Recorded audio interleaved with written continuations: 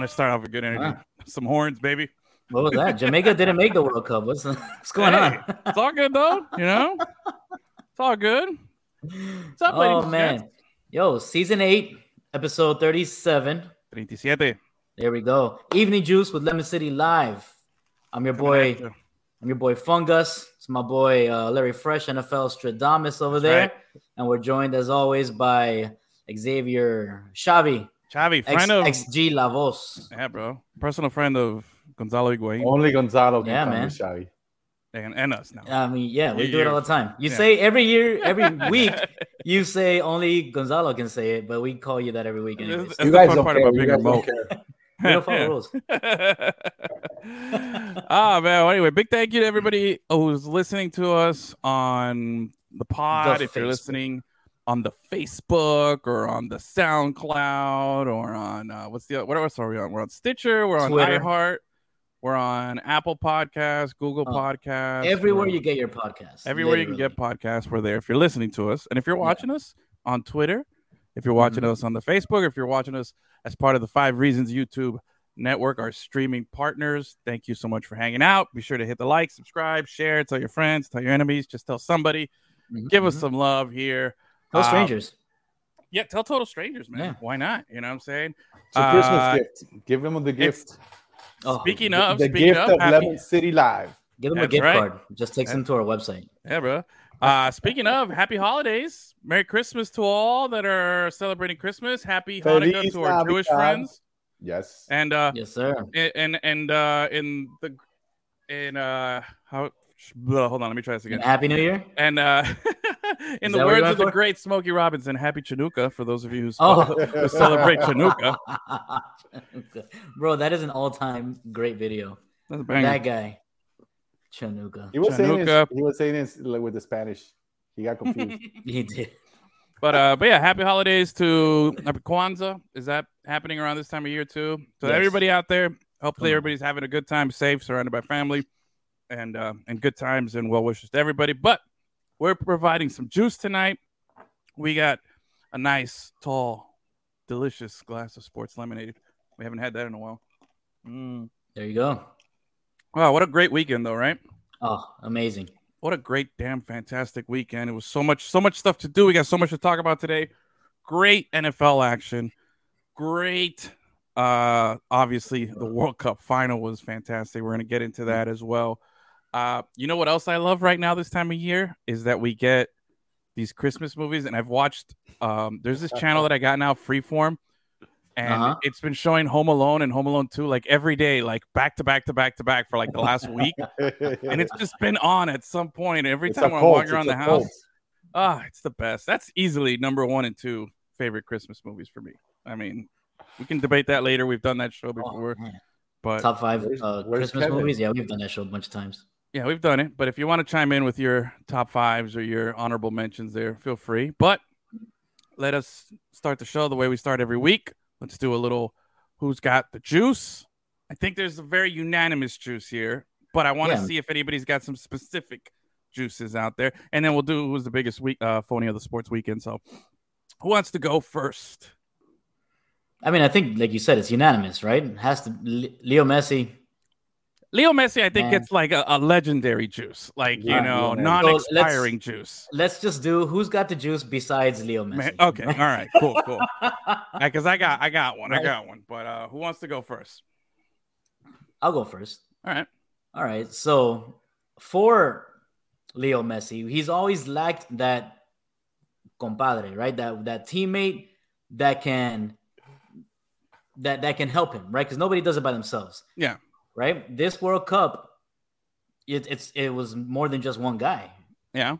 Right? It could have been a good supporting cast, Martinez, the goalkeeper. Mm-hmm. Right? My cousin, Di Maria. He looks like my cousin.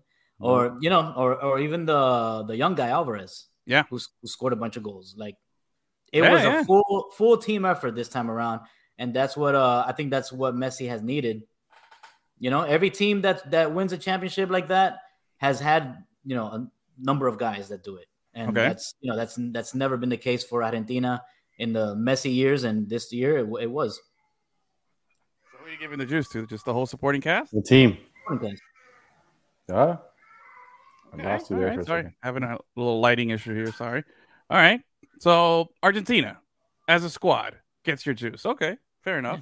What about you? I'm gonna follow him up, but I'm gonna go specific, and I'm gonna go specific to the coach because the coach took a lot of heat when he was named. It's kind of like Burkhalter, but he's like the opposite of Burkhalter. You know, he's good. He knows this shit. He got a lot of heat. Even Maradona talked down on him. You know, said this guy can't even direct traffic and blah blah blah blah. You know, and the guy, you know, he put people around him, players with experience, just like himself. He listened, and the best thing he did, he listened to the players, you know, the style that they wanted to play. He got the people that fit that, and he put a team, and he won Copa America. 26 years they hadn't won. He won the game, the cup against Italy. You know, the South American against European champion. I forgot what it was called. Maximo something. Yeah, I forgot what it's called either. He won that, and then lo and behold, he goes to the World Cup and wins that. That's it, bro. Right off into the sunset. Argentina hadn't won in decades anything. You know, and this guy came in, nobody. Now he's the body. Safe to say that he's the man. I guess when you put it that way and you mention all those things, you got to take into account the fact that this guy has the same legendary status as Messi. I mean, Messi did a lot of individual things, but as far as on an Argentina scale, the common denominator in all those things there is Messi and the coach. He's at the and all those victories. He's at the table because in Argentina you have these legendary players, but you have legendary coaches, Menotti, Bilardo. He's at the table now. He sits at that table, and he's way young. So he still has an opportunity to continue. You know, it's great to see where his career, his story is going to continue to grow. It's awesome. It's nice to hear. All right, solid. My juice. You went coach, he went team. I'm going player here. I'm giving it to the goalie. I thought the goalie for Argentina, Martinez. I look as a former goalie myself. You know, as a former goalie, as the best goalie in the Kendall Adult Recreation Sunday League for 5 years running, you know, Golden Gloves winner here. Wow. I mean, I gave myself the award. I don't know, but you know. I know. I was just playing along. Why'd you stop? Hey, you know, I keep it real. But as a former, you know, champion goalie, and I respect the guy. He's got the confidence. He's got the swagger. He played with fire. He did a lot of stuff that rubbed people the wrong way. And he did a lot of stuff that pissed people off, that got under people's skin. I was in a chat with some friends in like a Chelsea group, and a lot of people there apparently were really upset because he's been taking shots at Mbappe. And I'm like, bro, it's like, what do you want? Like, the guy talks smack. Yeah. He backed it up by having phenomenal performances. And then afterwards, in the heat of the moment, he respectfully went over as soon as the game ended and went over and consoled Mbappe and, you know, gave him a pat and, you know, and did all that stuff. And then, you know, went and celebrated. And now he's having a good time because, you know why? He's world champion. Like, he's out there having a good time. And I find it weird that people are upset. They're like, oh, you know, he's not keeping it classy. He's doing this. And I'm like, bro, who cares? Look out of here, bro. Seriously. It's adults playing a game, you know, and he's having fun. Like, come on, man. Like, these are probably I told a couple of guys in the chat, I was like, you know what, you guys are probably the same guys who clap when the referee throws a flag in the NFL game for excessive celebration. You guys are probably the same ones who clap, you know. 100%. And I get it. Look, act like you've been there before. Have a look. Like, who cares, bro? Like, but he hasn't been there before. Yeah, and you know what? He had, and the one thing is, if he was picking on like the scrub players, no, he went after the big dog. He went after Mbappe, and Mbappe put technically 4 goals by him in the final when you think about it, when you take into account. But he blocked. He needed 5, and he didn't give him the 5th. So you know what I'm saying. So at the end of the day, he still did what he had to do. So I give props to him. Sports etiquette is dead. Yeah. No. Hey, look. There's not only that, but there's Mbappe kind of started it with his comments about South American football. So, it goes back. If you read his comments, if you read and what he said, he didn't really say anything. He didn't say anything insulting, but you know, we took it that way because we're hurt. They've won 4. They had won 4 in a row, so it hurt the ego, and you know that's what happens. But whatever. Man. So he gets my juice. I just thought, you know, Dibu. think about it. Who right now, like that guy is, he's gonna go back to Aston Villa and he might suck and he might play bench or whatever. But right now, the guy's on top of the world, and just let the guy have fun. That's the definition of juice. One of the huge reasons where they won the world championship. Yep. All right. So let's go. Biggest phony. By the way, before we get into the phonies, that championship that Argentina won between Copa America and the World Cup is the Finalissima. Finalissima, yeah. Finalissima. Yeah. In English, Finalissima. The final Lassima. Samsonite. That was way off. Final asthma. There we go. All right. So who wants to go? Who's the phony? Who wants to go first? Okay. You know what? I was going to say something like NFL, but I'm going to stick with World Cup. Okay. But if I use this phony now, it's going to hurt me later. But my phony in the World Cup was a team that was ranked high all year, was ranked number 1 for the longest, went into the tournament and did absolutely nothing. The star players played like poopy. It's Belgium. Belgium are phony. I expected a mature team to do something in this tournament, and they did nothing. Okay. I mean, to be fair, though, Belgium's been out of the tournament for a while, so I guess you could have given them the phony last week, but we're going more recent. But okay, fine. Fair enough. Okay, then I'll give you my NFL one really quick. It Tom Brady. Okay, fine. Tom Brady. There you go. Just throw it out there. Permaphony for Xavi. Gus, what do you got? Oh, man. Okay, I got whoever decided that it was cool to drive that bus with the players sitting on top of it near some electrical cables or whatever kind of cables those were. Yeah. Almost decapitated 4 superstars, 4 of the greatest players in the world right now. Yeah, that would have been a terrible tragedy. Yeah. That's a great pick. Yeah. That's a good one. See? Gus, point. Very creative, yeah. No, Gus is on fire. Gus is on fire. All right, my phony. I had a tough time because it started on Saturday when the Colts blew that big lead against the Vikings, and I was like, damn, that's pretty bad. Then the World Cup came, and then after the game, then there was like the Sunday football ended with the stiff arm on the Patriots quarterback and losing the game. I was like, that screams phony, But then I started looking into like all this like post World Cup stuff, and I saw this is the epitome of phony.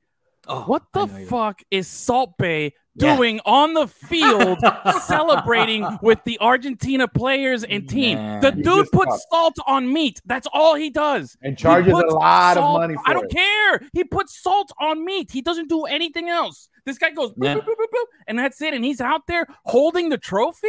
Are you kidding me? Kissing it. Holding it, and, taking it from the players, and forcing himself in pictures with them and stuff. And these people are like, bro, who the fuck are you? What are you doing here? Like, bro, unbelievable. Yeah, complete biggest phony I've ever seen. That guy's an idiot, bro. If there's ever been a clout chasing idiot, it's been that guy. Like that guy is he'll do anything for the gram. Like for real, bro. That's somebody who's like, act like you've been there before, bro. All right. That's what you got to go after. Leave the goalie alone. Get a point for yourself because that was really good. Tell me, bro. Okay, bro. What the hell? His brand dropped a little bit there because he's getting a lot of criticism. Of course. Worldwide. And it's the truth.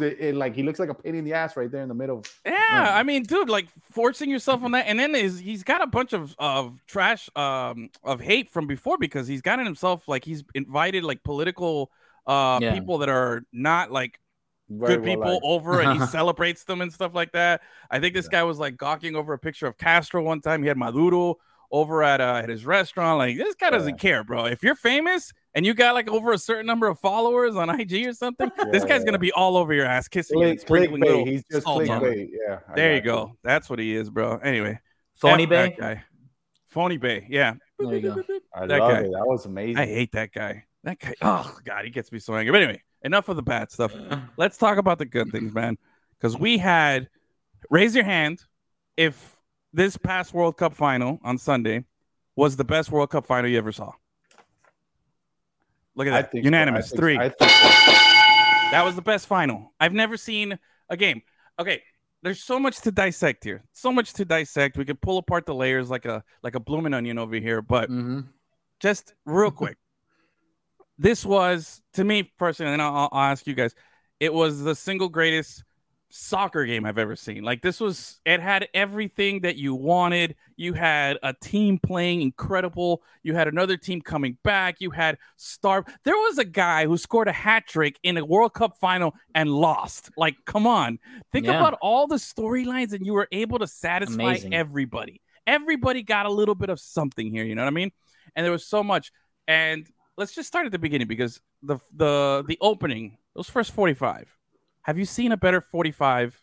I hadn't seen a 45 like that since Miami FC went up to Orlando and put 3 on Orlando City in the Open Cup. Okay, that was the last time I saw a 45 like that. That's me. I don't know about you guys, but that, to me, that first 45, those 2 goals, the penalty, it was a little questionable. But hey, the guy went up there, Messi, and he converted. Made it happen. And then, quite possibly, one of the most beautiful goals ever happened, to me, in my opinion, was the Di Maria goal. The whole sequence. That whole sequence was amazing, yeah. So, I mean, have you seen a better 45? Let's just start at the first half. Have you ever seen a better 45 played by one team? Because I haven't. Not in a World Cup final. Definitely not in a World Cup final. Not in a World Cup final. Considering the circumstances, that's ridiculous. Yeah. But I mean, have you seen a team play that well? And what are you thinking as you're watching that? Like, where did you guys watch the game, by the way? I know, Gus, you were at home. I was at my dad's. You were at your dad's, and you had people over. I was on a couch with like a laptop, an iPad, a phone, and a TV, all synced up, trying to do a bunch of things at once. What about you, Chavi? I was here. I was at the house. I was at the house with the fam. But in that game, the important thing for me was the game plan that the coach came up with, and he threw me off, because I expected him to back off a little bit and wait and counter and try to defend, which he did. He had a good strategy to defend Mbappe, but he brought in Di Maria from the start, which is he was the ace in the hole. Yeah. Di Maria is big money, big player. Di Maria, dude. They won. He scored. He played big, and he was fantastic. Well, he changed the whole game for me. He made Dembele have to defend. He practically and the penalty came off of that, because he gave Dembele a little juke, and LaFrance went this way, he went that way, and then there was a little questionable nib where we can go back and forth, whatever. But regardless, I think Di Maria gives a different flair to the team, offensively, and I think that was great. That the coach, that comes up, and a little going back to your coach pick there for Scaloni there. PK sucked though. For sure. They do until you're in it, until you're witnessing it. Then you're into it. Yeah, good point. You know what I mean? Good point. I'll give you that. I'm not the type that thinks it's just. I'm not the type that thinks that's just luck, bad luck. No. It's a skill, because you have to be confident enough to perform and to do things correctly. The goalie, like Dibu shows you, is a master at it. So that's he's not lucky. He gets people off their game, and he guesses correctly, and he makes awesome dives to get to the ball. So there's a skill set there. Oh, for sure, there's a skill set. But when you're having what quite possibly were the best 120 minutes of soccer you've ever seen, to have it go to a PK is very gut wrenching, because look, I was going for Argentina. What do you want? A coin flip? Exactly. That's the thing. Look, I was going for Argentina. Rock, paper, scissors. What do we do? No, give me another 30. Give me another 30. Right. Or give me to die. Seriously. I know that's the problem, but I was like, this is where golden goal would be just phenomenal if we had something like that. But live to play another day, play the next day. Yeah, I just look, man. Be playing every day until someone wins. You almost had Messi score an incredible goal from right outside the 18 at the end of. Was it the end of regulation or the end of extra time? I forget. But it was at the final minute. End of regulation. And Lloris just, barely gets a hand on it, goes right over the goalpost. And props to Lloris. He made some he made some sick saves too, bro. He made some banana saves. The save okay, let's go back, dude. Let's go back. Let's take we're going ahead. Let's go back for a second here. Where France beat Morocco to get into this spot, right? Yeah. And that was a great game. 2-1. We had the proper legend and in Giroud, we had all these great storylines going in, and going into the game, I wanted Argentina to win. That's who I was going for. I was invested in the Messi story. I was like, this is it. I want to see this. Give me the fun. This is the season ending of a show that I like. Give me the satisfying season ending. You know what I mean? Exactly. And I wanted to see that, so I was invested into that. But I'm not gonna lie. Going into it, I was like, damn, bro, that French team is so scary. Mm-hmm. It's so scary. Like they're super deep. You know, they're back-to-back finals. You know, let's not forget that they don't have their great players. They're missing a few of them, and they're going to have them for the next World Cup. So, like, they're not going away anytime soon. They're not going to fade off into Bolivia, like Mike Tyson would say. They're going to be Bolivia. They're going to be a force no matter what. And I was going in there a little shooketh. I was like, damn, man, I hope Argentina can hang. That's what I was thinking. I'm not going to lie. I was like, I hope they can hang. I really thought France was going to come out and be, you know, the aggressor to start the game, because they had everything on their resume that would, you know, make you believe that. And then to watch Argentina come out and play that, like I said, the most beautiful 45 minutes I've ever seen. Like they were just in total control. And then think about this. Their game was so incredible for the first 45 that they forced the French coach to make 2 subs in the first half and removing the guy who we just crowned the most handsome legend last week, and then a guy that we jinxed him. And then a guy that we could all agree, Griezmann, was having a phenomenal tournament. Who's been playing in the best form of his life, maybe, you know. And he was forced to sub him out because he's like, "Yo, what I got going now? I'm down 2-0. I'm panicking right now, but I've got to make the right move." And props to the champs. Is that Didier? Yeah, he's my friend, so I'll call him Didier. Oh, okay, Didier, and points for being friends. For he makes the tough choice, and it worked out, man. Like they neutralized the attack. They were able to keep things balanced. And funny enough, I'm in a group chat with a couple old Navy buddies, and they're not big soccer fans, right? They'll casually watch once in a blue moon. I didn't even think to ask them if they were watching the game, All of a sudden, after the Messi first goal, the penalty, I get a message that says, "Oh, shit, Messi, goal." And I was like, "Oh, snap, you guys are watching the game." So I was like, "Yeah, hey, cool, right?" And then my other friend's like, "Yeah, or a sick goal or something." And then, right after when the Di Maria goal happened, this guy's like, "Oh, 2-0." And then my other friend's like, "Oh, that's it. Game over." And I was like, "No, bro. There is no more unsettling scoreline in soccer than 2-0. Unless you're USA and you're up 2-0 on Mexico, closed. And end of story. That's it. 2-0 only works when you're USA over Mexico. That's it. But anytime you're up 2-0, it's the most dangerous score in soccer, in FIFA, and any level, man. Even going back to our Sunday rec league that Gus and I used to be at, where I was goalie, and we'd be up 2-0. All of a sudden, I'd get the lemon booty when we're up 2-0. It just always made me uncomfortable because you let off the gas. They score one on you, and then the panic sets in, and then all of a sudden gets shifted. It's incredible. So, and I'm trying to explain this to my friend on the text. I'm like, dude, don't sleep. Don't. Like, this isn't over. Keep watching. This is the most dangerous thing. I'm trying to explain it to him, and all of a sudden, what happens? Mbappe, 2 goals, 90 seconds, and here we go. Happens. Yeah, Mbappe happens. He get his first shot to like the 70th minute or something. Something like that. Like it was just total domination.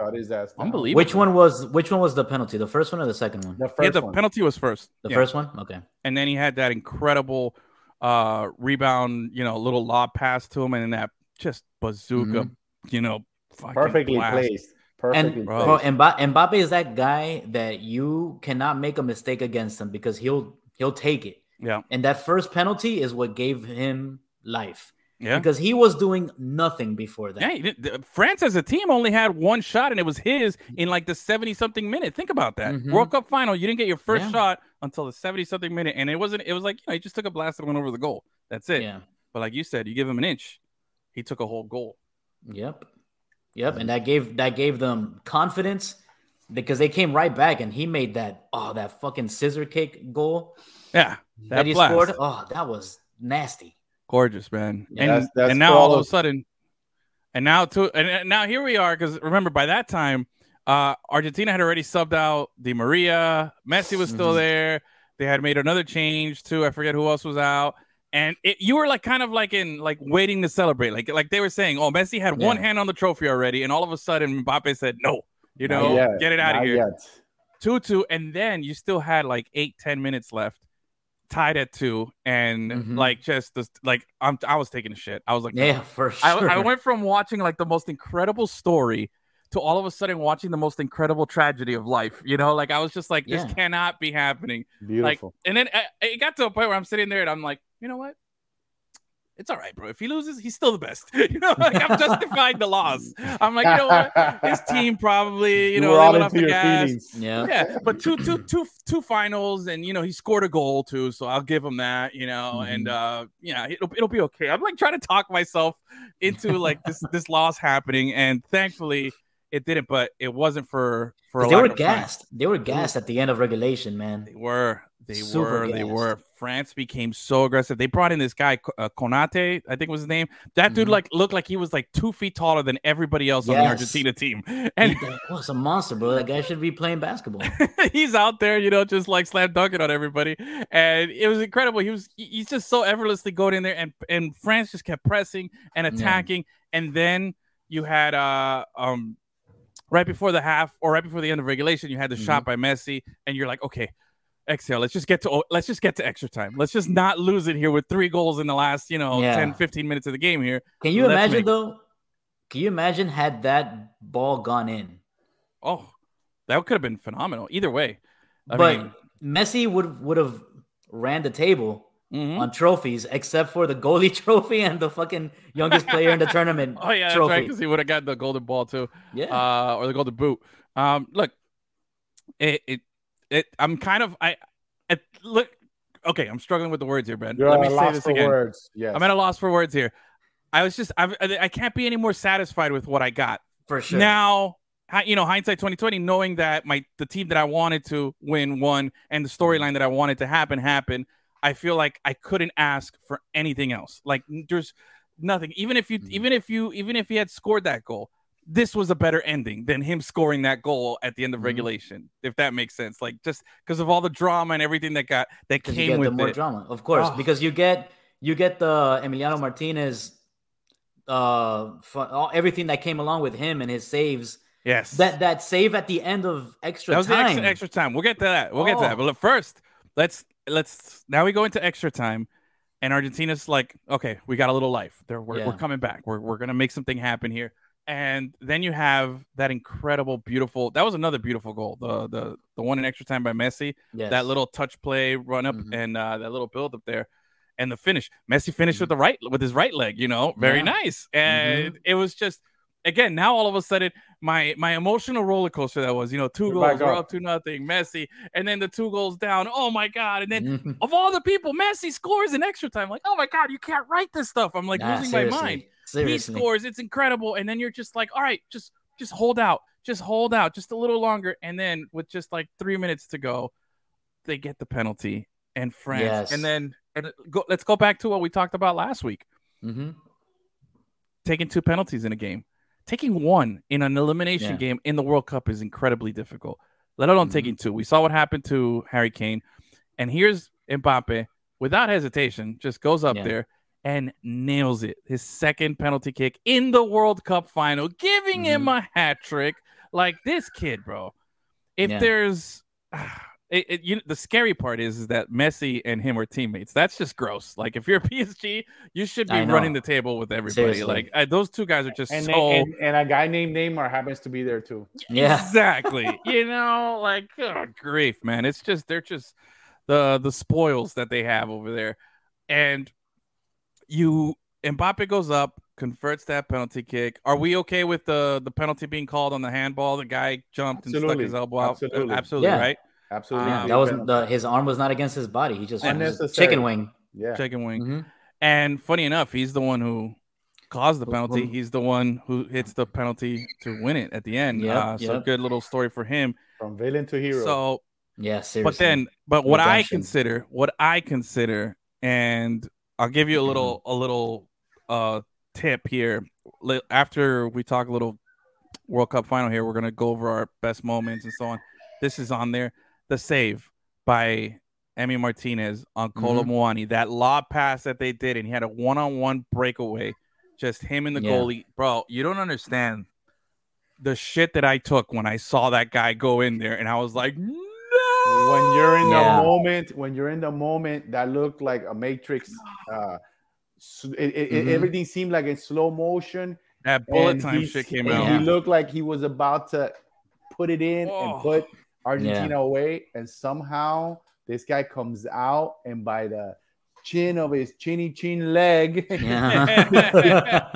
he deflects the ball. Yeah, this wasn't the. Remember, he did the same thing against Australia. Australia had a chance to put Argentina away too. The guy gets the rebound and hits it in the chest. He's about to blast it, and somehow he comes out. And this time it was with his left arm, I believe. Gets it, deflects it twice. He gave them life. Incredible. Messi needs to buy him a boat. No, that guy needs to buy him his own city, bro. Like in Argentina, bro. Like you gotta rename it. Like welcome to Emi Martinez. This is the town, just on the outskirts of Buenos Aires. Like the guy deserves something incredible there. So many guys stepped up for that team. It's a lot of guys. It's crazy, and they needed all that to win it. That and like 7 penalties, but they needed all that to get there, and they did it. They did it. And then how about Lautaro Martinez pulling his best Higuain in 2014 final, man? Bro. That guy was just he had some bad misses, unfortunately. But let's not forget, he also was the one who converted a penalty kick in the other PKs that they had. Was it wasn't it against Holland? The Dutch? Yeah. He converted the winner one, right, at the end? Yeah, when the famous picture of the goalie right in front of him, and he has the ball, like showing him the ball after he kissed it. Yeah, supposedly told this is the ball that's gonna send you home. Yeah, man. So he had it was decent run up there, but the fact that he came in and lucky for him though, he would have been scapegoated. Oof, yeah, he could have. Oh, for life. Yeah, that would have been bad for the dude. Would have been bad and unfairly because it's never, none of that is ever fair, but exactly. It just is. It just. And he would have been playing for Inter Miami in a couple of years, but I would have been good. I'll take him. I'll take him too. For sure. But again, you get these 2 goals in extra time. Then you go into PKs. The big dogs come out, and Mbappe just does what's god damn near impossible, man. He just goes up there and nails his 3rd penalty kick like nothing. All 3 were in the same side, by the way. Yeah. And Martinez got a hand on the first and the last one. Yep. And still couldn't block. They were too perfect, too hard, too strong for him to get it. And it's just amazing. He did it against perhaps right now the best goalie again in penalty kicks in the world. It's amazing the way that he blocks so many penalties. It's amazing. How does he do that? I mean, he's a little unorthodox. He talks a lot of shit. He, does little mind games and stuff. But if it's not illegal, keep at it, bro. He goes to the edge. Yeah, he goes to the edge. I mean, against Chouamani. Did I pronounce that right? I don't remember. Number 8 for France. He basically kicked the ball out. Kicked the ball out and made him go get it. Let me tell you something. I might be a little bit of a jerk in me too. But if I'm about to kick and the guy does that, I tell the ref he better get that shit because I'm not gonna go get it. And that's the mind game and the leverage. If I have to get it, I'm not kicking. So you figure it out. I'll make his ass go get it. I'm not going to walk over there. No. He either gets it or he gets a yellow card. One or the other. But 100%. But see, he did that. He punked him. Yeah. And he did that to a guy that he knew wouldn't do what you said. He did that to a guy who he knew would go out there and chase the ball. Young guy. That's the mind game stuff. He got him. In the end, man, look, the story is told. We're always going to remember this as the greatest World Cup final. This is the second. Not everybody feels that way, believe it or not. I know there's some people who are saying that. I got a guy that the vast majority. There's all types of people. I got a guy that wrote when I posted the story. He's like, oh, you're probably young and haven't seen many World Cups. That's why you feel that way. And I thought about it for a second if I wanted to respond because sometimes it's worth responding, other times it isn't. And I said, no, definitely not. Should I respond to this guy? Nah, I'll just let that. Look. Man, I made the mistake of commenting on a Twitter post, man, and my phone was blowing up because somebody said that people from the South shouldn't play football because northern teams always win when it's snowing. And I said, people from the South, you mean where the best football players come from? That's all I commented. Oh, you started a battle. Oh, my God. Twitter was going crazy. Telling you, bro. Look, man, in my lifetime, bro, and we're going back to the '82 World Cup, okay? Just to date myself here a little bit. It's easily the top final. Up there, it would with the Zidane red card and the penalty kicks there, and then you can make an argument for the Spain, Netherlands, or the Brazil, or the all the storylines, Germany, all the Germany points, everything. Yeah, is Germany there. Messi one from 8 years ago was also great because it was a 1-0 extra time win. Same with the Spain goal with was it Iniesta who scored the goal in that one? Yeah.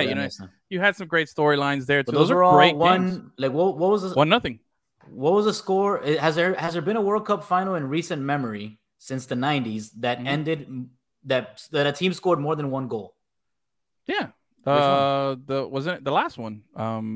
France won what, like 2-0, 3-0, 3-1, 2-1. I forgot the final score of the Croatia game. Yeah. And then all right, so that was that one. But that was a blowout. That was not a close final. All right, this had everything. This had everything that you want. 3-0. Yeah. I mean, you get close games, but the point is, there's you got to take into account all the different storylines that were happening and stuff. Like all the close ones, all the close ones have been either 0-0 or 1-1 or 1-0. This was the first time that it was a close game with lots of goals. That's true. Yeah, you had action, bro. Yeah, you had multiple action. Goals, multiple saves by the goalies on both sides. Exactly. This is where the soccer people tell all the non-soccer people, "Oh, this happens all the time." This is. You should watch more often, bro. These kind of games are always happening. But anyway, phenomenal game, man. The satisfied. I think we're all satisfied. We're all feeling great. What a World Cup! What overall. Amazing. Overall, I thought the World Cup in itself was very, very good. There was a lot of other games there, and let's talk about that. Let's give out some awards, I guess we could call it here, some personal acclaim here. Let's just go from the top here, bro. Most surprising player and most surprising team. Who wants to go first? Let me look at. Okay, Gus goes. Go ahead. Go. For most surprising team, I think Morocco is the obvious choice. It's my choice too. Yeah. Okay. What about you, Chavi? I knew you guys were going to say that, so I switched it and got Japan. And why Solid. Japan? Because they came out first in a group with Spain and Germany. It's one of those huge surprises that nobody expected. Germany to go out. Very, very true. Very, very true. Even though it's not the dominant team. And a kind of young team, nobody expected them to be out like that in Japan. For the second World Cup in a row, might I add. Yeah, that's true. Very good job. I think Japan's great. Morocco is the feel-good story, too. Amazing. Aside from Argentina, first African team. And the fact that they didn't give up a goal till they played France. And the fact that more than half the team was not born in Africa. Yeah. They're all from... Well, they came and represented Africa, and there's so many good storylines there too. Yep, phenomenal. All right, what about player? Who's your most surprising player? Who wants to share theirs? Man, I think I'll go with just Julian Alvarez. Man, he's a young... Gus is copying my notes. Dang it! All right, go ahead. I'm so glad that I'm the different one here. But I'm going with a guy from Argentina. But to me, is Alexis McAllister. Yes, he plays in Brighton. The guy plays in Brighton. Yeah, he's low profile, but after this tournament, he's no longer low profile. He played an amazingly, and I'm using that word too many times, but I was amazed. The maturity, the high elite level of soccer that he played, and in the final, the pass that he puts to Di Maria, perfectly placed for him to put it in. He played at a level reserved for superstars, and this is his first time. Starting in a World Cup, and solid. Who knew him? 6, 7, 8 months ago. Nobody. Yep. Now everybody knows him. I'm telling you, great. That's right. McAllister. Mine was a coin toss between McAllister and Alvarez. I had to give it to Alvarez. What put it over the edge for me was he dethroned Lautaro Martinez for the starting striker role in this World Cup. In the run up to it, it was Martinez's spot. That was his his position. And his to lose, and he lost it to this kid. He's still pimple faced, man. Like he's out there, with like acne and shit. And all he 21. Did was score incredible goals, man. And that goal against Mexico, unbelievable. Yeah, and really cemented himself as like, yo, I'm really good, and I'm playing on Manchester City. somebody better pay a lot of money because they're not going to start me over Haaland right now. You know what I mean?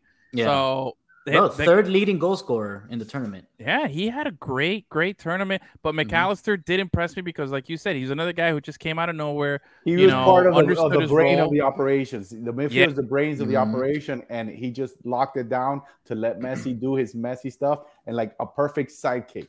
You know, yeah, and funny enough, not Irish. You know, McAllister. Yeah, not Irish, not Scottish, or Scottish or Irish. No, they said that the name came from. Like there is some Irish to it, but like deep further generations. But that his family has been living in Argentina for a long time. So very. His dad was well known and played with Maradona too and all that stuff. Yeah, so he comes from a family of players. Yeah. So all right, that's solid. So everybody gave theirs. All right, let's go on to the next one here. Let's look at the other side of the coin here. All right, most disappointing player and most disappointing team. Wants to go first? I'll get you. I'll go first. Well, okay. All right. My most disappointing team is overall as a team. I thought the Belgium hype train has been so big, and that's an easy pick, you know. And there's other teams that I thought also disappointed. I know Xavi's going to go with Brazil as probably his biggest disappointment team. You're wrong. Oh, okay. All right. But I thought Belgium just because. Belgium was so lackluster this whole tournament, and that team is just full of stars, and they didn't have anything. Like De Bruyne just didn't do anything, and that guy to me is the scariest player out there. That ginger scares the living shit out of me every time he has the ball because it's always against the teams that I like, you know. But he's phenomenal, and they had so many guys that just went out without even making any noise at all. Like they weren't a threat. They were just they were jobbers, you know. They were just out there. They got Chelsea Lukaku. Yes, the whole team. You know what I mean? The whole team. The whole team was and you know what? I don't feel bad. I don't feel bad about the Chelsea Lukaku. You know, stench all over that team. All right. Who else? What do you guys got? I was gonna say Belgium, but you know, Germany also gets that treatment because second World Cup in a row that they failed to get out of the group stage, man. That's unbecoming of a team with Germany's stature. Yeah. I had Germany as my next one there. I was also thinking Spain too. I was also thinking Spain, but just because they kind of just came again, they lost without a whimper, and there was a lot, and they opened up the tournament with the big win. Was it 7-0? Yeah. And then I remembered that like half that team is like a bunch of teenagers, man. Like they're gonna be good. That's true. But you know what disappointed me about Spain is that they played their game, which is cool, but they're too tiki-taka, and that's, you know, I'm a Barcelona fan, so for me I love that shit. But bro, sometimes take a fucking shot from outside the box when you're wide open, bro. God damn. All right. You know, even right? Barcelona in their heyday were taking shots from outside the box. So if they can do it, you can fucking do it too. All right, so I don't make it a whole Belgium, you know, thing. I'm gonna go with Ecuador, and I'll tell you why. Because Ecuador was one of my dark horse teams to start the tournament. You know, South American qualifiers, I saw them. I saw them play. They destroyed Colombia in one of the games, and I don't even want to remember. And I expected this team to make it out. I didn't expect them. I did have them as a dark horse to maybe, you know, challenge to get maybe to the semifinals or even to the finals, honestly, because I thought they had that much talent, but they're very young. So I was expecting at least out of the group, and that didn't happen. And that was disappointing for me. I tweeted about it after the first game. I was upset at the South American teams in general, and I said that Ecuador should have gotten 4 on Qatar. You know, because they were obviously the weakest team in the tournament. And they did it, but that wasn't the reason they got out. But no, they disappointed me that they didn't make it out of the group. They could have advanced, and they were in control of their own destiny when it came to that third game, especially having opened up the cup, you know, against Qatar. And they played well, even though they could have put up 4, but they played well. I thought Ener Valencia had a coming out party. Yeah, you know, he was the player of the tournament until he got hurt, until the third game, until they got eliminated. But Netherlands, they made Netherlands dance. They should have destroyed Netherlands. They couldn't put it in. And then the final game, you know, it was do or die, and they died. They had the worst. Like they had expected more, but awful. Young team, things like that happen. They're going to be much better and more mature and experienced next time around. I hope so because they were really fun to watch. Yeah, that was that's why I picked them. I mean, hopefully next time they have Raito. I don't know, Raito's in Colombia. Oh, man. Raito's Colombian. What's his name? Is Ecuadorian? God. Campana. You're talking about Campana. And now that you brought him up, I don't want to take too much time. He was the ingredient that was missing because they couldn't score. Him on that team in the middle, at the front, he would have put in some goals, man, because he puts them in sometimes by mistake. Yeah. At least I think he should have been there, but whatever. I'm not the coach. Yeah. All right, well, we're calling out bad teams here. I have another one to bring to the table. Canada. CONCACAF winners. CONCACAF winners, and they've never scored a point they've never earned a point in the World Cup. This is their first World Cup since '86. They were CONCACAF winners, number one in the group. Playing well. And they didn't score a goal in the first game. They missed the PK. They scored like one goal in the tournament, I think it was, and that was it. And disappointing. So, but anyway, all right. Most disappointing player. Who wants to go first? Well, you're gonna go. Let me go because you're stealing all my vibe. Okay, you go. You go first. To me, De Bruyne, because he, is one of the most complete players in the world. He was dominant. That's a good way to put it. He's very dominant when he plays, and then he just was blah. He was just blah. Yeah. He was non-existent. That whole whatever. The team itself, but as the star, you need to be a leader. You need to lift them, and it starts with your play. And he didn't show anything. So I was very disappointed because I'm a fan. I really enjoy, watching him play. And it was very disappointing for me. I don't enjoy watching him play because it's always against my team. And every time that I legit get scared, every time that guy has the ball and he's dribbling through my team, like I will shit my pants. He's that good. He really strikes fear in me. He's one of those guys. And I'm just like, God, like you said, he's so complete. He's either going to put off an incredible pass, an incredible shot, an incredible something. You know what I mean? Like it's just it's scary. He's former Chelsea guy, right? And he killed them. Yeah, for sure. Trust me, the pain is there. But again, we just no showed, bro. Complete no show. Sad. Nothing. And let me ask you, Xavi, as a Madrista, right? You're the Madrista guy, right? I like Madrid. I follow them. Like another Belgium guy that disappointed and retired from international competition after the tournament was Eden Hazard. Hazard finished his time at Chelsea by winning us the Europa Cup, and actually surprisingly knowing that he was going to leave and that he was going to leave on a free and that we couldn't get anything for him. He played really, really, really well his last season with us, with Chelsea. Helped us win a cup. Didn't lose a step, nothing. Like he could have phoned it in and said, "Yo, I'm going to Madrid. I'm out of here," And he didn't. He played really well, and then he's gone over there. And what a disaster it's been, to the point where he's only like 32, I think, and he's like, "Yeah, I'm retiring from international." Like again, that's not the way I wanted that career to end. Because I think he enjoyed too much of the Spanish life, the eating, the drinking, the money, because he got all of a sudden he shows up and he looks like he's got a little belly, and I feel for the guy. He was always a little bit injury prone. He was a little injury prone, but it doesn't look like that when you get to a team like that, you have to be seeking glory, excellence, and there's nothing in Real Madrid. It's all or nothing. There's no second place. There's no, they have, and I don't think he understood that. And he got there, he was just chilling, and he was probably learning Spanish, dancing flamenco. I don't know what the hell he was doing. but wherever they took him, he lost his mojo, he lost his soul, he lost everything. We're never getting that guy back. It was so bad that his brother looked like he was the better player. For sure, his brother was playing better than him. So we lost him, and we might never find him again. All right, well, let's keep it going here. What's your worst one? Who's your most disappointing player? I gotta give it to Lautaro, just because he almost pulled an Higuaín, bro. He almost ruined the story for us. Okay. He almost ruined it. All right. I mean, he did. Yeah, bro. But that's your biggest disappointment of disappointing player of the whole tournament, though. It's that he did it a bunch of times. He did it in a bunch of games. Okay, all right. Stop trying to influence his pick, man. Stop trying to influence. No. I'm just thinking it's kind of harsh, But all right, fair enough. Especially after his final performance, I guess, and coming into the fact that he was supposed to be the main guy and he got surpassed by a 21-year-old pimple-faced kid. But anyway, Peter Parker. I'll still give you. I'll still give you a point for that. All right.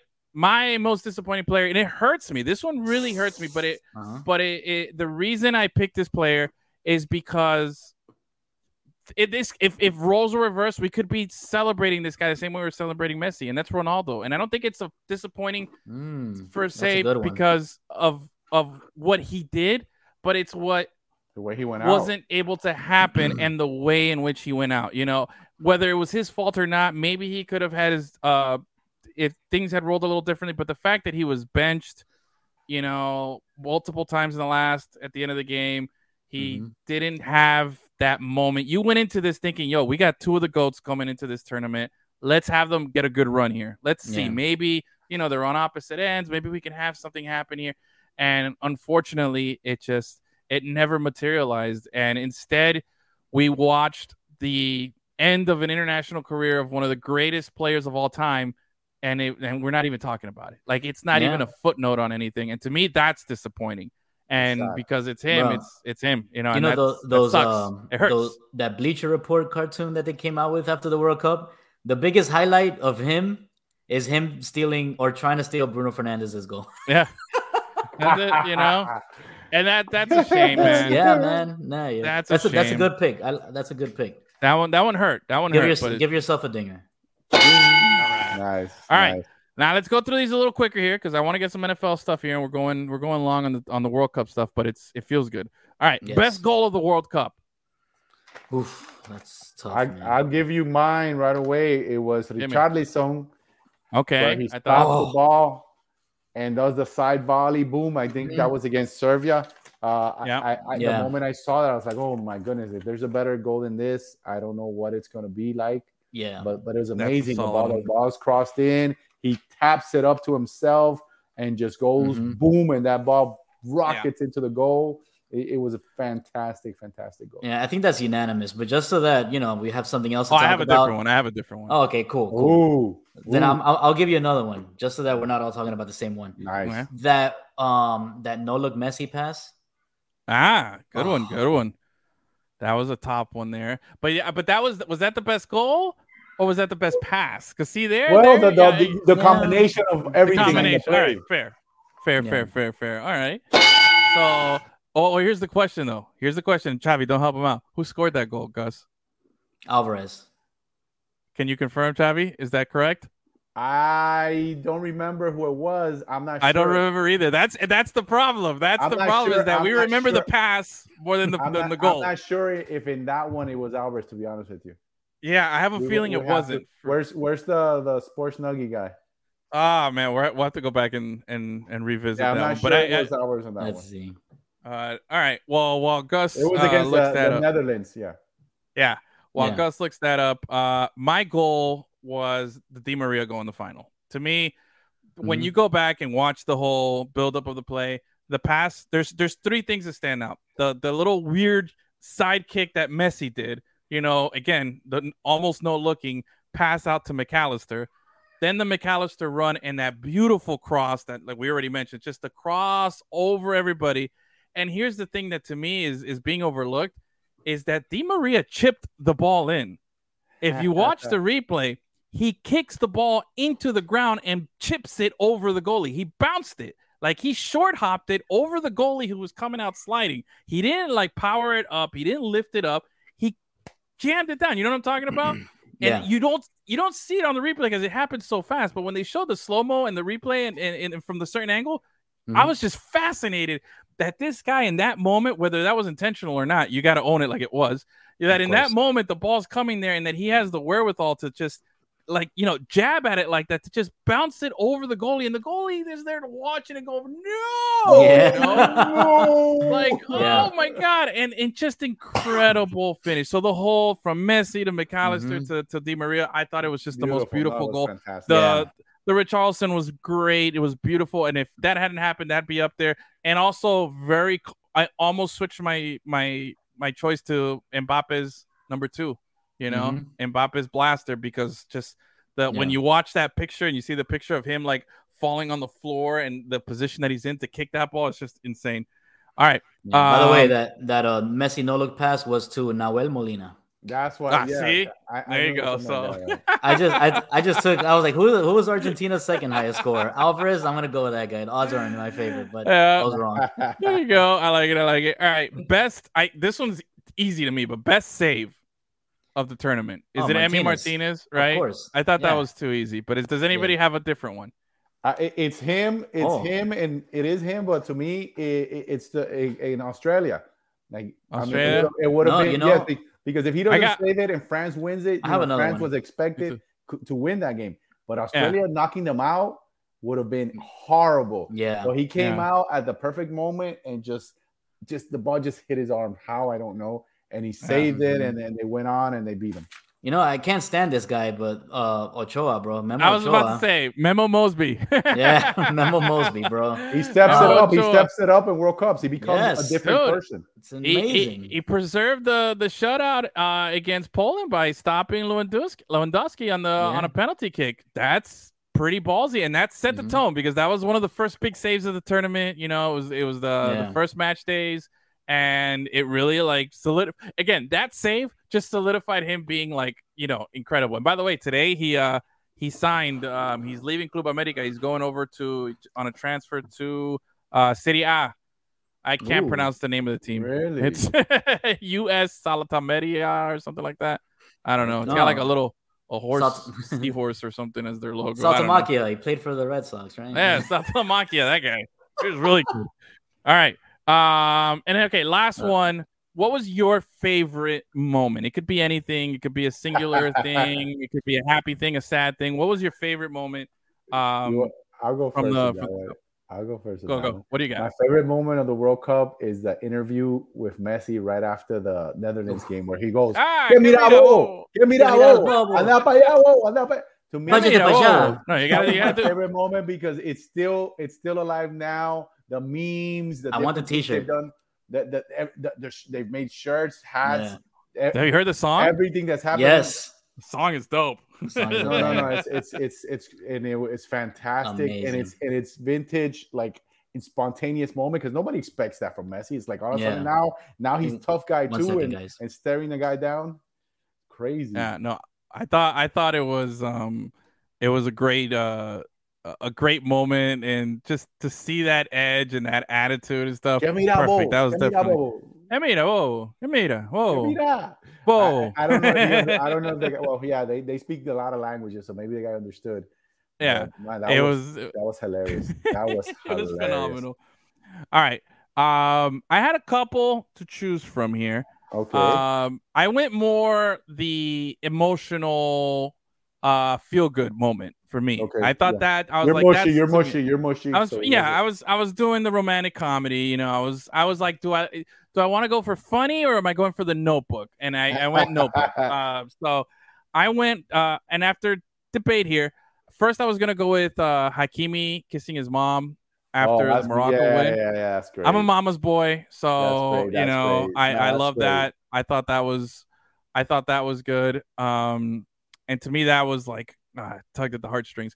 But I gotta go with, man, and I really felt, and I thought this was a great moment, that if you're not a soccer fan and you watch this, I thought it really, you couldn't help but like feel good and smile. Was going back again, I'm piggybacking off another thing I picked, which was the Di Maria goal.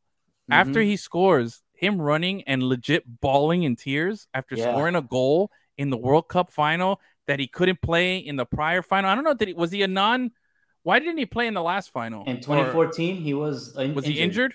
He was injured. He was injured, couldn't play. And just to see that emotion, like, bro, that to me, like, again, I went Notebook. I went Notebook instead of Hangover. And I went that way. I thought it was just such a good feeling and such a good moment. That was mine. I just seen this dude balling out, doing his little heart thing.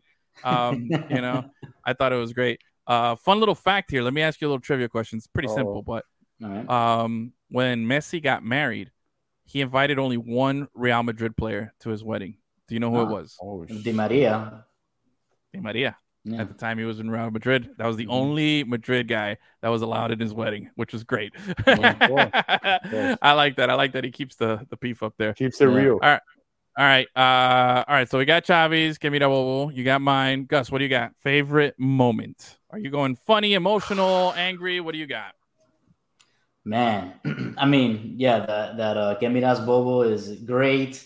The Di Maria's tears all throughout his time after getting subbed out, bro. He was just they kept cutting back to him, and you see him like, and it was a mixture of happy tears and like scared tears. We were all Di Maria at that moment. We were all Di Maria. We were feeling what he was feeling. Exactly. There you go. Absolutely. We were all Di Maria. Emotions there, man. So what do you got, Gus? Is it that? Is it the Di Maria? Bro, okay. Yeah, that whole combination up until what's his name? Who was it that scored the final goal? The penalties? Oh, the same guy that had the handball. Montiel. Yeah, bro. Up until he scored the last goal, that whole, it was like, climaxing. A shipwreck of emotions. It was climaxing. You know what I mean? That's it. Just lay down and take a nap. Bro. It was good. It's over. It's finally over. Yeah, finally. All right. I think we've done enough here when it comes to the World Cup. I think we could put a bow on it. It sucks because it's going to be 3.5 years till we really get 2026. To do this again. We got next. Yes. Bienvenido a Miami. But let's put a little bow on it. Let's wrap it up. Let's move it to the side here, and let's wind down the show here a little bit with some other football. Which right after the World Cup ends, the final ends, and then all of a sudden you're like, what do you do? And you're like, oh, it's Sunday. It's NFL Sunday. Mm-hmm. I got games to watch, Plus, the night before you had Bills Dolphins what a game. in the snow. What a game. Yeah. Let's start there. Let's start there with the Bills game. I wasn't worried about the weather, but that was the storyline. That was the big narrative. It always is. Yeah. It's like, oh, how are they going to go over there and deal with the cold? And then, I was saying everybody's dealing with the cold, but how about almost got my juice, but it, Messi took it, but almost got my juice was Jalen Phillips warming up before the game in shorts, and that's it. Oof. No shirt, no nothing out there while everybody else is bundled up, and he's just like, I wish it was colder, Oh, yeah, bro, I'm telling you, that guy is having a great season, bro. Great season, and I thought he was a suspect pick where he was drafted when he got drafted. I remember. You asked who was it that Buffalo took also from the U? Gregory Rousseau. Gregory Rousseau. Everybody wanted him to come to the Dolphins. Yeah, but he's been a solid player for Buffalo. He's been a solid player for Buffalo. Great. Yeah, but Jalen Phillips. Jalen Phillips has not disappointed one bit at all. He's been great, but so let's go. So Saturday, the game comes up. How are you guys feeling about the game on Saturday? Like overall, your impression here? I mean, because to me, the fact or before. I mean, as soon as I saw that it was a green field and not a white field, that I knew it was going to be a great game. Yeah, I thought my big takeaway is that I'm not worried. I'm not worried at all. Like we've been saying, like the offense can keep up, and it's going to have its down days. Like they couldn't, convert in the red zone. They had to settle for a couple of field goals to open up those 2 drives there instead of, potentially 7 points. But I thought the offense in total can really keep it up. I was a little worried about the defense, but then again, they were playing against a really premier offense in Buffalo as well in their home stadium. There's a lot of things there. And I thought they rebounded well in the second half, but the game to me just ended up being, hey, who had the ball last? And it was Buffalo. We couldn't convert. We made the one mistake there when we had the ball because they had the ball for like the last 6 minutes of the game. We had to watch them win the game while Tua's just, sitting on the bench and didn't really get a chance to do it. And that's a little concerning to me because, there was a dumb penalty there that helped them out and advanced the ball. You know what? Unfortunately for the Dolphins, this is our first season really contending in a while. Buffalo's been in that position for the past like 2 or 3 seasons where they are not the last team to have the ball and they end up losing, a very contested game. And now seems like they've taken the next step. They're figuring it out how to win those games like that. So, yeah, that's true. I think that's something that the Dolphins still have to put together. I don't want to sound like Dolphin Homer, but I'm watching the game. I try to be very objective, and I saw so many pass interference calls happening against the Miami receivers. And when the guys, the announcers are talking and they go back and show the play in slow motion, it's even more clear. And they kind of just like talk around it. They don't even mention it. I mean, there's several times that their star cornerback, I forget what his last name is. I think it's White or something. He sticks his hand and hits the player, or he gets there like a fraction of a second before and knocks the player off, his rhythm off. Those are all pass interference calls. They didn't call any of them against Miami. Only a couple, like I think at the end. And then the clutch play where it's 29-27, they're going for the 2 points. He extends the ball and fumbles it. They overturn the call looking, at the video, and the video is not conclusive. The angle that they put, I think the angle that they put favored them. But on a play like that, the guy, he gets it knocked. Oh, man. It's because the thing is, it's just the ball has to break the plane. That's it. And if it broke the plane by this much and he was holding it, it's a conversion. Even though it happened right after. I think the angle that they showed, and he has to have control as it's breaking the plane. It's like it looks like he's putting it and they're hitting it at the same time. It's like it was a very tough call, and they overturned it. It was. I think you have to because it's in Buffalo. For sure. And my other concern was, dude, we started off so well running the ball, and then we just totally abandoned it, especially late when the snow started to come down in the fourth quarter. Rookie coach, coach. Yeah, that was we got criticisms due, and it was due there. Like we just gave up on the run, and Monster was having a good game, man. Monster was having a good game, and he had over 100 yards. He had that big 60-something yard. I know a lot of it came on that one big play, but we were picking up yards. We were picking up yards. His best game as a Dolphin. His best game as a Dolphin, because he was actually running, not just showing his speed, but he was actually running hard too. Yeah. He wasn't just going down the first time they touched him. He really good. He was fighting for yards, and I thought, man, like, bro, like, we could just put it together here, man. Let's don't give up on the run. And I felt like once we got pass happy, and then when it comes to pass happiness, man, like, yo, why can't we get the tight ends involved, man? Gesicki's such a threat, and it's like he caught like his first pass in like the last 3 games. You know what I mean? Like, it's just he's one of the best tight ends in the NFL, pass catching tight ends in the NFL. And just because you have a system, you can't find a place for him. And you have to change the game plan. The teams, you already saw it with San Francisco, you saw it with San Diego, and now you saw it a little bit with Buffalo. The teams are catching up, and they already know how to defend that type of offense much better. So you have to throw in a wrinkle, and the next game you completely go opposite what everybody's expecting. That's what coaches do. That's what Belichick does. He every game plan for a specific team. Every team, he has a specific game plan for that team. It's not the same thing all the time. So that's where I'm hitting on the coach a little bit, because I love the guy. His comments, the GCs, blah blah blah blah. But he's a rookie, and you're gonna learn in the NFL. You come in with this fancy smanchy thing. Well, now at the end, you better be a little conventional and add some wrinkles to it. Go back to a little fundamentals. And running the ball is a fundamental.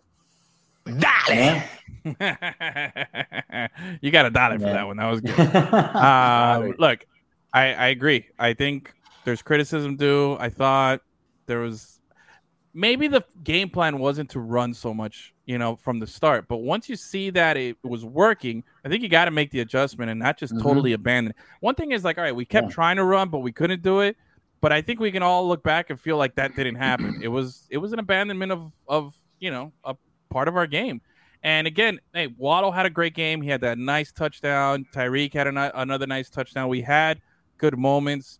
I don't feel like Tua made the mistakes this game. No picks, no bad throws. His accuracy was coming back a little bit after the last couple of weeks. Really kind of some head-scratching throws. He felt like he had a much better game this week. But, again, it came down to – and when you look at it, Buffalo wins by holding the ball late in the game, and we didn't play our best game. Like we said, we abandoned the run. We didn't include all of our weapons on offense. We weren't as spread out as we were.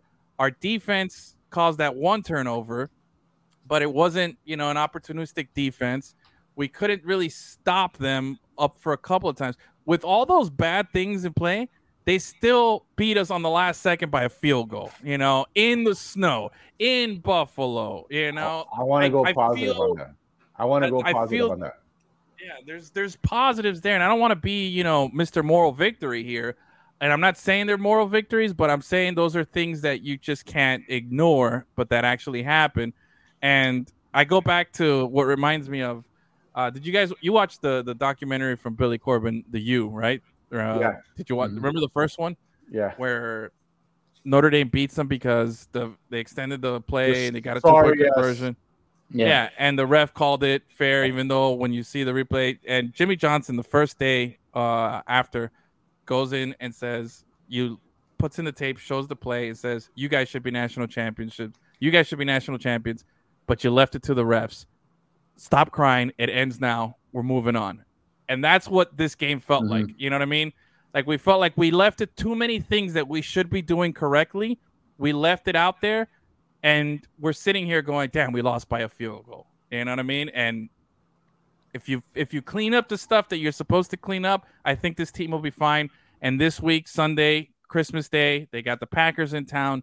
Hopefully, we can, you know, right the ship here and finish strong, because we're still in the playoffs. We're still, you know, they need to whoop that ass. They need to whoop that ass. We need a good strong showing. We need a Let me tell you something really quick. And you know, the thing with me with the Dolphins for this particular game, I know we lost, but typically Miami Dolphin football, they'll lose this game 30-6.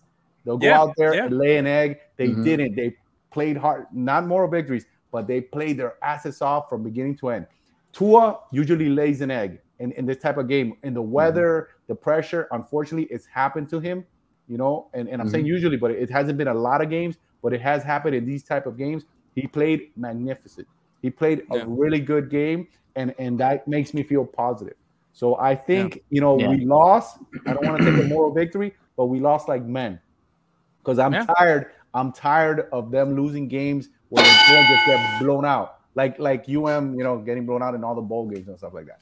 Yeah. I think that was a very good point. Yeah, this is a game that had we lost 30-6, we would have been like, all right, well, we would have made excuses like, well, the snow. It's what's expected. Yeah. We would normally lose this game. We should have lost. The snow, they're number one, this and that. We didn't. We still lost, and I don't like it, but I think I'm not panicking. I'm not hitting we're trending in the right direction. Yeah, exactly. That's the good thing is I'm not hitting the alarm yet. Oh, the alarm went off. Oh no! The good thing is that they're still in the playoff hunt. We have a bunch of winnable games remaining on the schedule. Yep. And if this was a turning point for them, they can hit the ground running and stay and get hot at the right time going into the playoffs. We've been here before in the last 20 to 25 years where the playoff is in their hands. All they have to do is win this. All they have to and it's always been they don't do it. They get to the final game where they still are alive and they lose. Well, I want to see what's going to happen this season. Well, you know what? You know who's still our quarterback, right? Tua Tagovailoa. I like our chances, bro. The anointed one. That's my guy. I'm riding with Tua. I'm riding. I'm not off the bandwagon. I thought I'd be a little more hurt. I was gutted. It sucks. Whether you lose 30-6 or you lose by a field goal, it sucks to lose, especially to a rival. But I feel like, we can hang. We can hang. We're still hanging. We're fighting. And I have confidence that, like, I didn't feel like Buffalo's so much better than us. You know what I mean? And I feel like the rest of the league is there. I feel like there's still a lot of parity. I know there's a couple of teams that really stand out. And, last week I gave you my top 5 and my bottom 5 and stuff. But the good thing about this weekend was there was a lot of stuff going on. I don't know. Did you guys watch the rest of the games? Did you watch any of the games on Sunday? I saw some of them, but Josh Allen, just to finish off with Buffalo, was the difference in that game. We couldn't stop him running. He made, and not just that, he made some clutch, amazing throws. But he had those touchdowns were all in the first half. Those touchdown passes were all in the first half. Every game, he can't do that every game. He's not that accurate, but it was amazing. Yeah. He was amazing. So, anyway, did you watch any more games on Sunday after? What'd you do after the World Cup? Because you could either sit down and enjoy NFL Red Zone for 7 hours of commercial-free football, or you can like we said, just kind of exhale and just take a nap after that culmination of an incredible World Cup final. But what did you do, Gus? I mean, I was in Miami. I was out of town because it was my sister's wedding this weekend, so yeah, I didn't get to watch too much NFL. I watched a little bit of the Sunday night game, the Packers-Rams game. Oh yeah. Yeah. Oh man. I was invested in that game because you and I went head to head in the semifinal for the Lemon City League. And if Aaron Jones scores a touchdown he missed it by 1 yard. If he scores a touchdown, I win, but he didn't, so you won. So congratulations. Exactly. By a yard. By a yard. That's what kept me out of the final. But congratulations. Thank you. I was gonna put that on my top 5 moments, but I didn't want to rub any more dirt on you. You know, I was like, yeah, I didn't want to make you feel bad. So I made 3 out of my 5 playoffs, and 2 of them are big money leagues, so I'm good. Okay. And I'm still in the semifinals, so I'm good. I'm in the final now for Lemon City. Mm-hmm. And I am in the semifinals for our other league, which that's the league. One. Yeah, that's the one that I was most invested in. I'm invested in both. I like winning, you know, but that one, like I said, I have my master plan is if I win, I'm selling everybody on my team. I told you. So look at my squad. If there's anybody you want, I'll take the best offer on any of my players and up for sale to the highest bidder. So I want to go out as the only 3-time champion there. But again, we had a great game in that one too. In that fantasy league, we really rocked it. But in the Lemon City Live League, it's me and the one and only Sean Stanley. Oh yeah, going into the finals there. So we'll see who wins next episode. We'll see who celebrates. I have the trophy somewhere around here, and bust it out. But anyway, all right. So you never sent it to your nephew, huh? No, man. He's back-to-back champion. I felt bad. I'm a horrible. And he hasn't had it at all. I think you should send that to him and just let him keep it, bro. I'll make up for it. I mean, I'm sorry, Nate, if you're watching or listening. My apologies there. I'm a horrible uncle.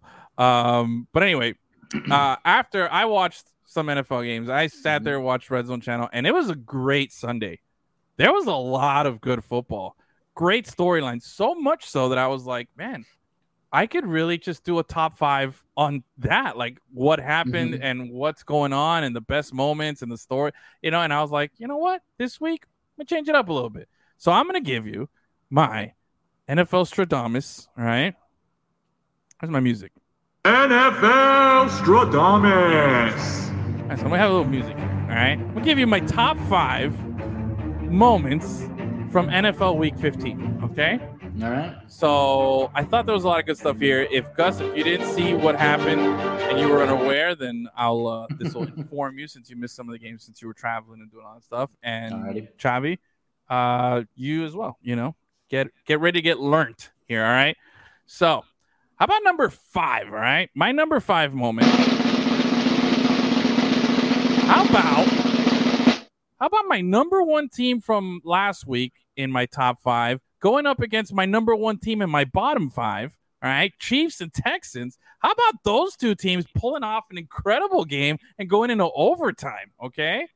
How about that, too? Hey, Texans, there was a reason I put them at number 1 on the bottom, right? Because they didn't deserve to be down. They didn't deserve it. We couldn't name players. We named the wrong quarterback. You said it was David. It was Davis. It was just a whole disaster.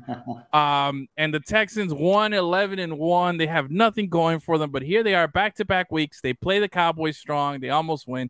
And they take the Chiefs into overtime. And the Chiefs win on a Jerick McKinnon touchdown catch where he caught it. It was like a little dump-off pass. Took it like 20 into the house, walk-off touchdown. And guess who's on whose fantasy team Jerick McKinnon is on? This guy right here. So that was definitely a plus. I was very invested in this. I enjoyed that. So that was my number 3. Number 4, top moments of week 15 in the NFL. How about the Cowboys suck, baby? Yeah. Let's go. Cowboys suck, bro. Bring out the memes. Cowboys suck. A 52-yard pick 6 by the Jaguars in overtime to lose. Unbelievable. It wasn't Dak Prescott's fault on that one. I'll give him props. Like the pass got deflected, and I forget who's the guy who caught it. Took it to the house all the way over there in those. So props for Jacksonville. But here's the thing, though. I started looking at Jacksonville's stuff here.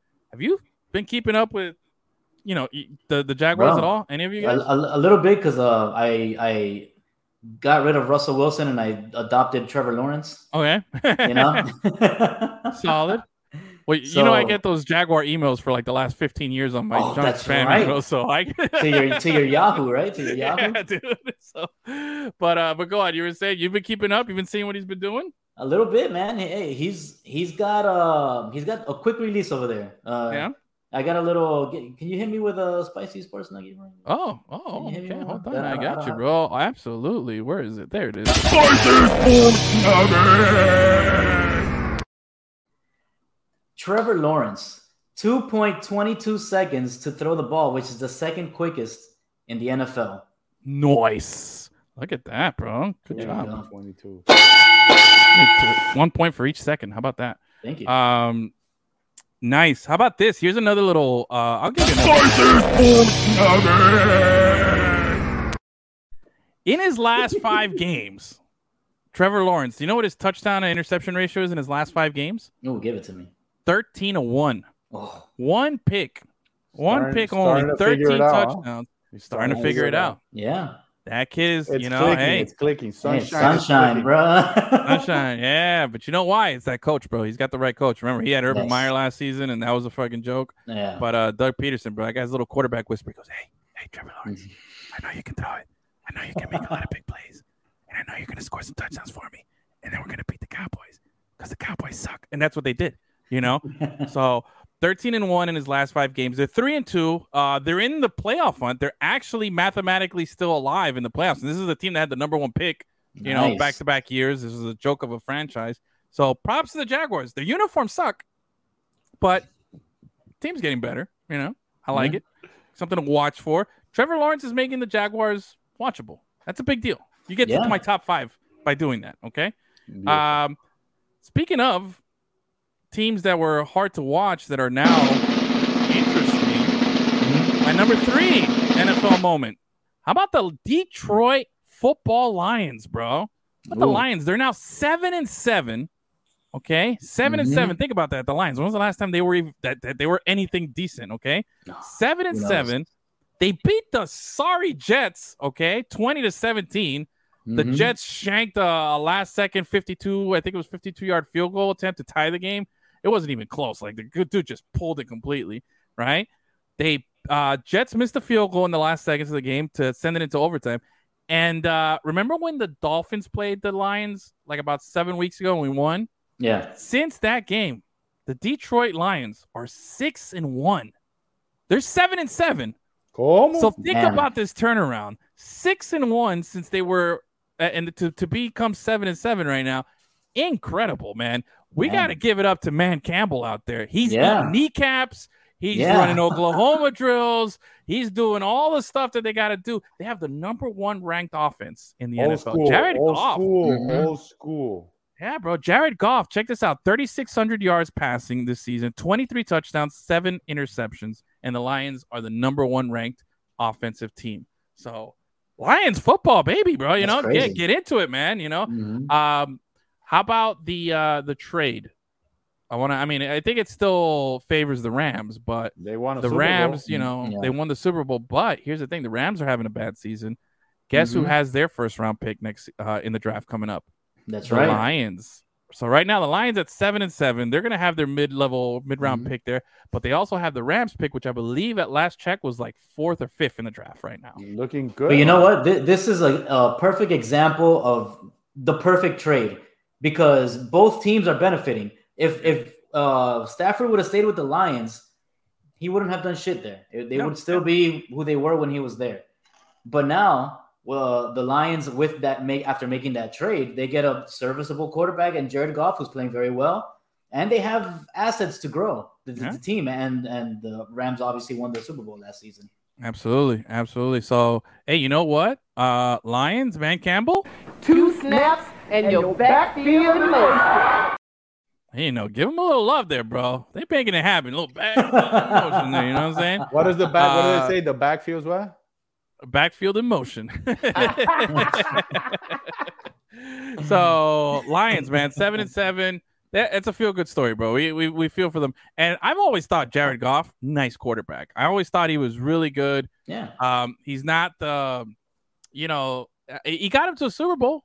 He got the Rams to a Super Bowl. You know what I mean? And then now he's turned around the Lions. Like, that's impressive, man. That's why you're props to Lions. I'm telling you, bro. I saw that one. All right.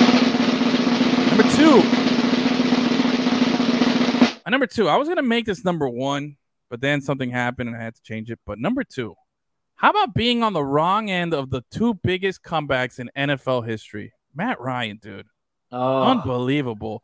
The most famous Super Bowl comeback in NFL history is 28-3.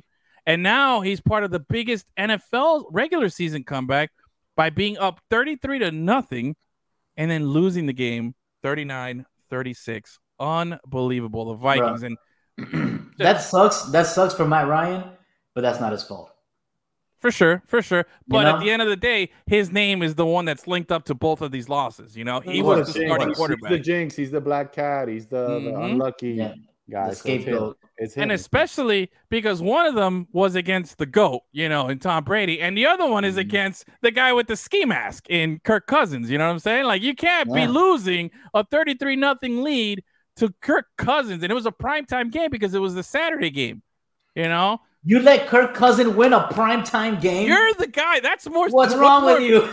What's more embarrassing? Letting Kirk Cousins win a primetime game or giving up the 33-point lead? What's more embarrassing?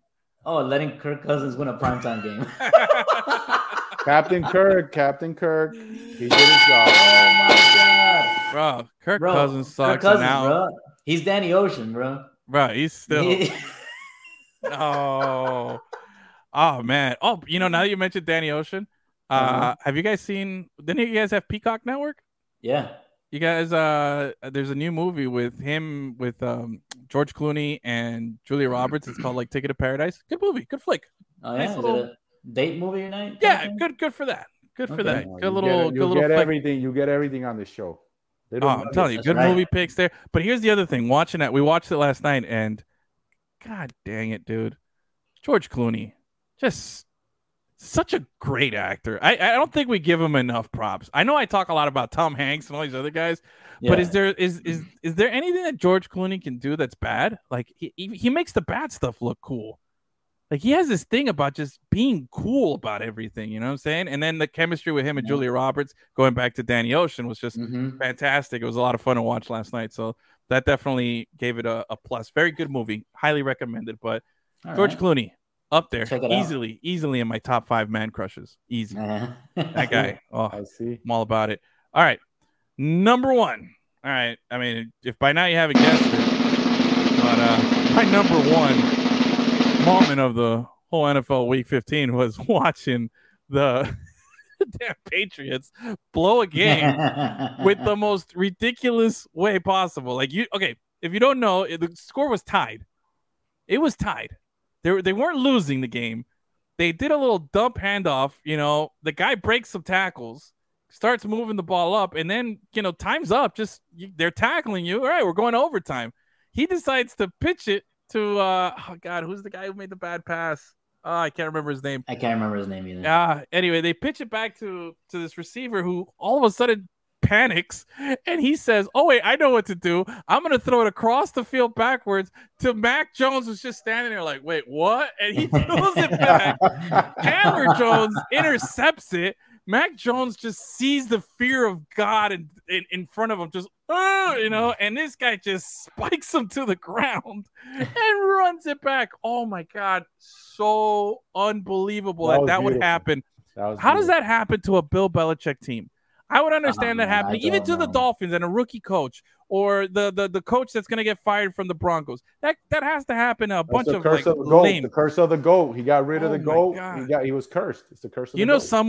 Somewhere, wherever Tom Brady was, like all of a sudden, as that play was happening, like his ears started ringing and he started smiling. You know, he was just like, "Why? Someone, you know, and like you get that weird feeling like something good's happening. You know, that's what was happening." His Spidey senses. Jacoby Myers.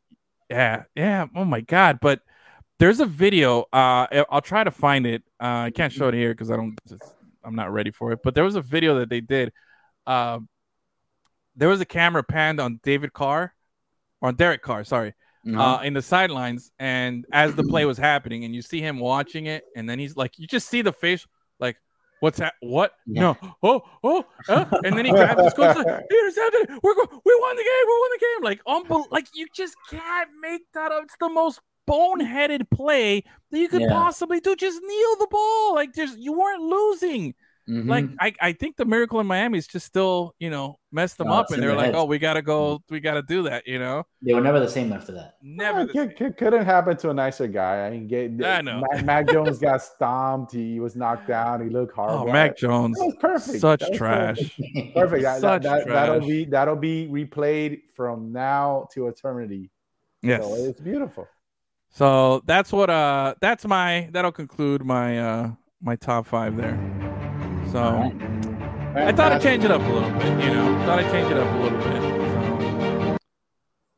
So what else? Gus, you got any on this days here before we wrap up? On this day. There it is. In 1861. Oh boy. Man. When you go old like this, it never ends.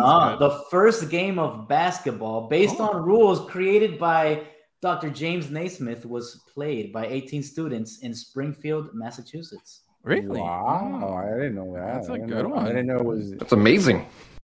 That's good. That's a really good one. Beautiful. Okay, what else you got? Oh, that's it, man. Oh God, that's all. Sometimes may be good, sometimes may be shit. That's what Gus did right there. Gus just gave us some shit. Just like the show. Sometimes. Yeah. Remember when I was explaining before we went live? I said, "Gus, this is the rundown, and we're gonna do this." And he didn't listen to anything, and he says, "Oh, I was getting my notes ready for back in, for back in the day." And he gives us one nuggie. That's it. He was getting his note ready. Yeah, his note ready. Let me get my one little factoid there. All right. Anyway. Great show. We've gone long, but it was a fun show. I think we properly addressed the World Cup. We properly discussed it. We properly gave it its due, because we're not going to get it for a long time, but we're going to sit here. We enjoyed it. We loved it. I thank everybody who participated in the World Cup, and I thank everybody who's participating with us, who's watched the show, listened to the show. What else? Any other last Okay, give it to me. Yeah, he had to think. He had to find something right now. He's like, let me get something before so I can save face. Go ahead, Gus. What do you got? Bro, Leo Messi has scored more goals in any major tournament than any other European or South American man in the history of soccer. How about that? Wait, say that one again. You lost me. He's what? Leo Messi has scored more goals in major tournaments than any European or South American man. Oh, okay, so there's a woman who scored more goals. Okay. Definitely. Inter Miami picked 2 players today in the MLS Super Draft. They got, I was a little surprised, the first pick, 18th overall. They got Cole Jensen from Xavier. That's a great name for a university. Yeah, it is. I agree. And in the second round, they got midfielder, I hope I'm saying it right, Bachir Ndiaye from UNC Wilmington, midfielder. But I'm surprised with the goalkeeper in the first round. They have Drake, they have CJ Santos, 2 very young, good goalkeepers. And then you get another one. They have needs. I'm not the coach. But when the goalie comes available from Xavier, you gotta take him, right? You always want somebody you can't go wrong with Xavier. And then the midfielder, we'll see what we got. We'll see. We'll have more news next week, but until then, guys, have a happy, safe holidays. Messi's not coming to Miami. I think it was a verbal agreement today. That's what they said. That's it. And the people who reported the Messi to Miami news is a credible place, and they were reporting it as done. I think that it did get done. Is there something else happening? Maybe he's having second thoughts. Yes, but I don't think it's totally out of the water. But we'll discuss more on an upcoming episode as the news comes in. But until then, have a great, happy holidays. Merry Christmas, everybody. Happy Hanukkah to our Jewish friends, everybody else. Happy holidays to everyone. There you go, guys. Have a great one, and we'll see you next week. Adios, muchachos.